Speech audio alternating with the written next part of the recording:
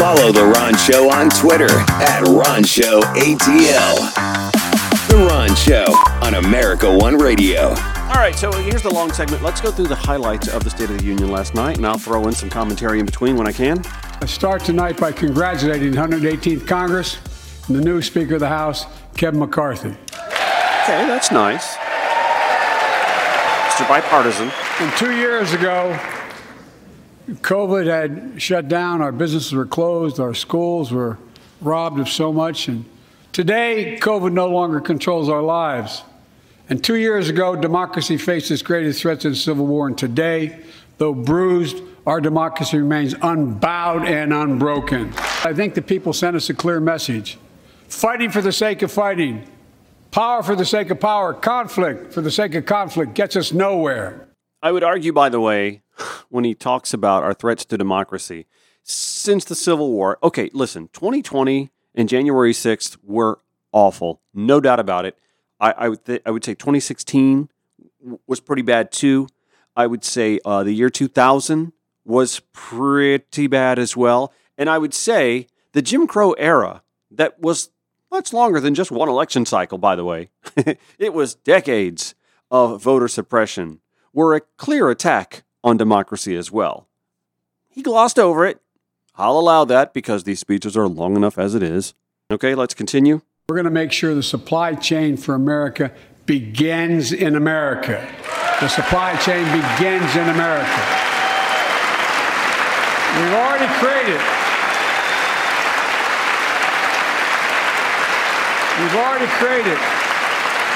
800,000 new manufacturing jobs without this law, before the law kicks in. With this new law, we're going to create hundreds of thousands of new jobs across the country. And I mean all across the country. We're seeing these field of dreams transform to the heartland. But to maintain the strongest economy in the world, we need the best infrastructure in the world. Here. As you all know, we used to be number one in the world in infrastructure. We've sunk to 13th in the world. Wow. The United States of America, 13th in the world in infrastructure, modern infrastructure. But now we're coming back because we came together and passed the bipartisan infrastructure law, the largest investment in infrastructure since President Eisenhower's interstate highway system. And I mean it sincerely. I want to thank my Republican friends who voted for the law and my Republican friends who voted against it as well. But I still get asked to fund the projects in those districts as well. But don't worry. I promised I'd be a president for all Americans. We'll fund these projects. Love this one. And I'll see you at the groundbreaking. Bye. Oh, man. Yo, no lie. That was salty. Buy America has been the law since 1933. But for too long, past administrations, Democrat and Republican, have fought to get around it. Not anymore. Tonight, I'm announcing new standards that require all construction materials used in federal infrastructure projects to be made in America. Seriously, why was that never the case? Something else you would think we would have bipartisan broad support for? Millions need insulin to control their diabetes so they can literally stay alive. Insulin's been around for over 100 years. The guy who invented it didn't even patent it because he wanted it to be available for everyone. Mm-hmm. It cost the drug companies roughly $10 a vial to make that insulin. Packaging and all, you may get up to $13. But Big Pharma has been unfairly charging people hundreds of dollars, $400 to $500 a month, making record profits. Not anymore. If drug prices rise faster than inflation, drug companies are going to have to pay Medicare back the difference. Love it. We're finally giving Medicare the power to negotiate drug prices. Bringing down. All right, let's continue. Now some members here are threatening, and I know it's not an official party position, so I'm going to exaggerate, but threatening to repeal the Inflation Reduction Act. As my coach, that's okay, that's fair. As my football coach used to say, lots of luck in your senior year. Make no mistake, If you try anything to raise the cost of producing jobs, I will veto it. Have you noticed Big Oil just reported its profits, record profits? Last year they made $200 billion in the midst of a global energy crisis. I think it's outrageous. Why? They invested too little of that profit to increase domestic production. And when I talk to a couple of them, they say, we're afraid you're going to shut down all the oil wells, all the oil refineries anyway, so why should we invest in them? I said, we're going to need oil for at least another decade. And that's going to exceed and beyond that. We're going to need it. Production. If they had, in fact, invested in the production to keep gas prices down, instead, they used the record profits to buy back their own stock, rewarding their CEOs and shareholders. Corporations ought to do the right thing. That's why I propose we quadruple the tax on corporate stock buybacks and encourage long-term investments. Long overdue, long overdue. In particular, during a time of crisis. It's almost like price gouging, but in the background. All right, I'll let him continue. We have an obligation to make sure all people are safe. Public safety depends on public trust, as all of us know. But too often that trust is violated. Joining us tonight are the parents of Tyree Nichols. Welcome.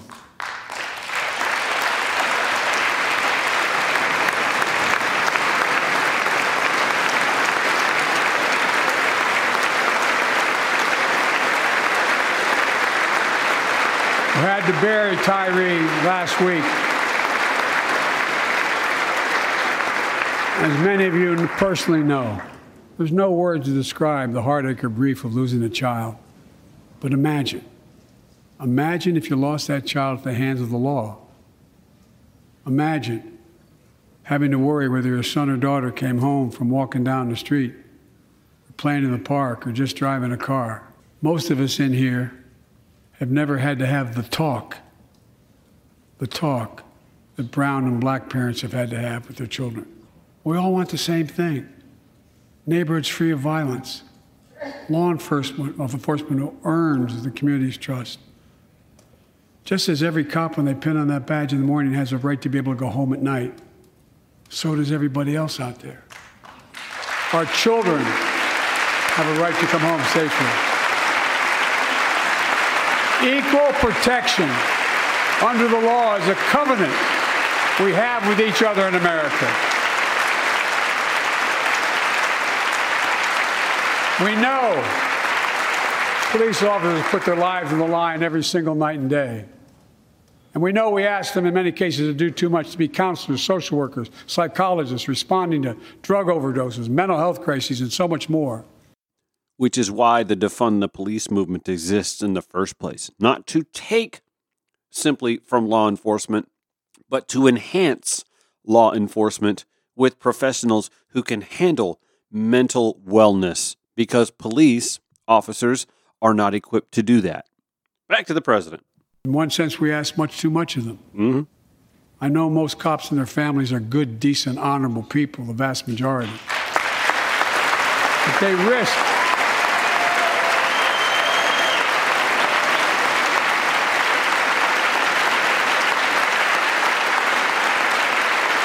risk their lives every time they put that shield on.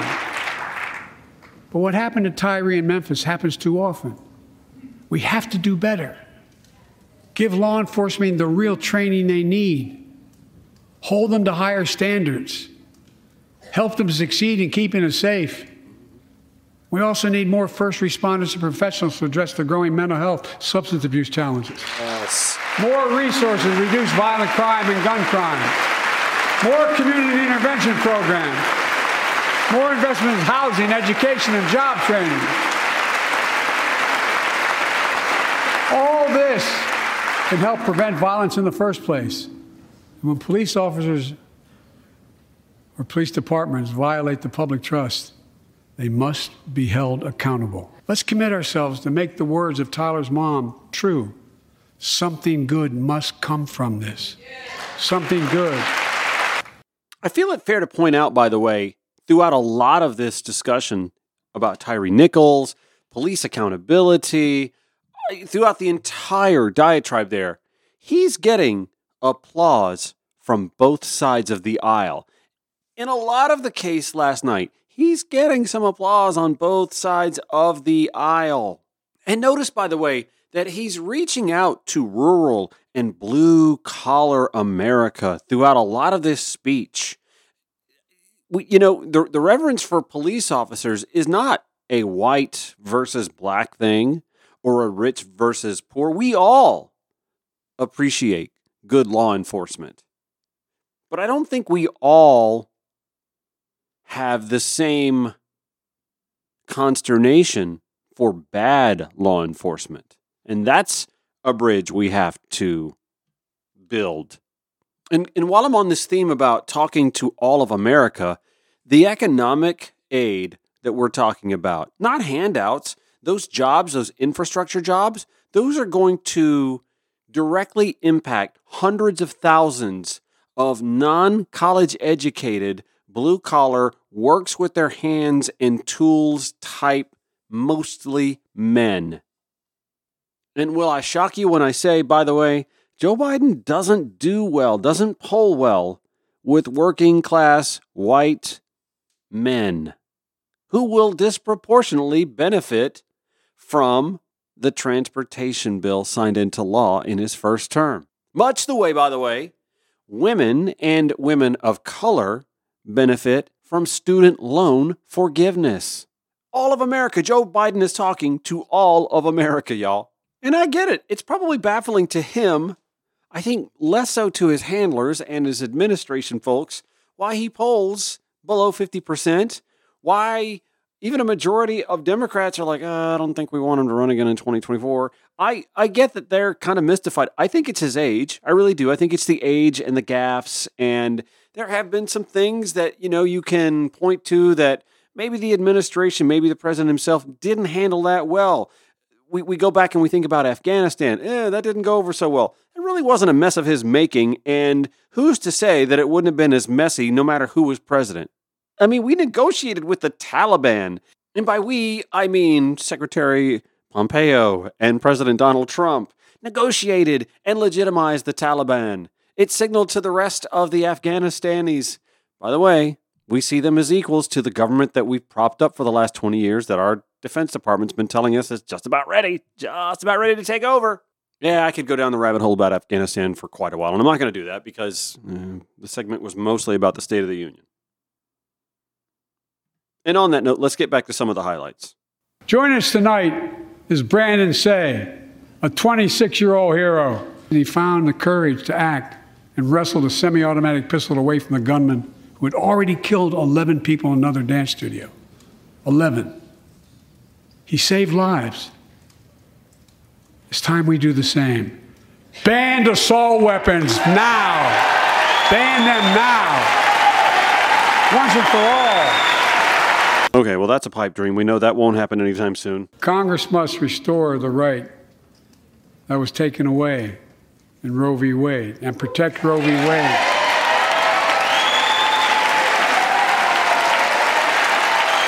Give every woman a consular right. The Vice President and I are doing everything to protect access to reproductive health care and safeguard patient safety. But already more than a dozen states are enforcing extreme abortion bans. Make no mistake about it. If Congress passes a national ban, I will veto it. The president talked about China. Today, we're in the strongest position in decades to compete with China or anyone else in the world. Anyone else in the world. And I'm committed.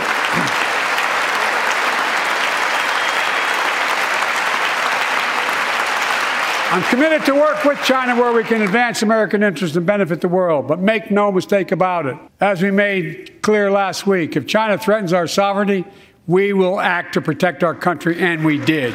So we may never know what China did get or how much we blocked them from seeing over their spy balloon, but he had to say something about it, right? Fentanyl is killing more than 70,000 Americans a year.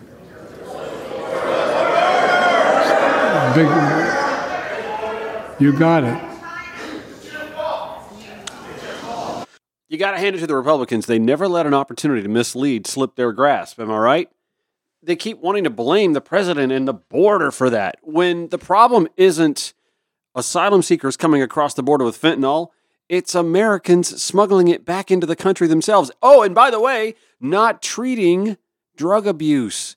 Universal health care that would cover addiction recovery treatment options might actually stop the fentanyl industry in its tracks. Nah, can't consider that. Got to continue politicizing the border and those brown people coming into this country to take our jobs. Only the jobs that we wouldn't work for the pay that they're making. Or we could just get back to the circular flow that happened when folks would just come across the border, work, and go back home, get paid. We'd take our tax dollars out of their paycheck, and they'd make their money, and everybody'd be fine. But I digress. Listen, I had low expectations for last night, and Joe Biden exceeded them. He did it to me again, y'all. More Ron Show on America One Radio next.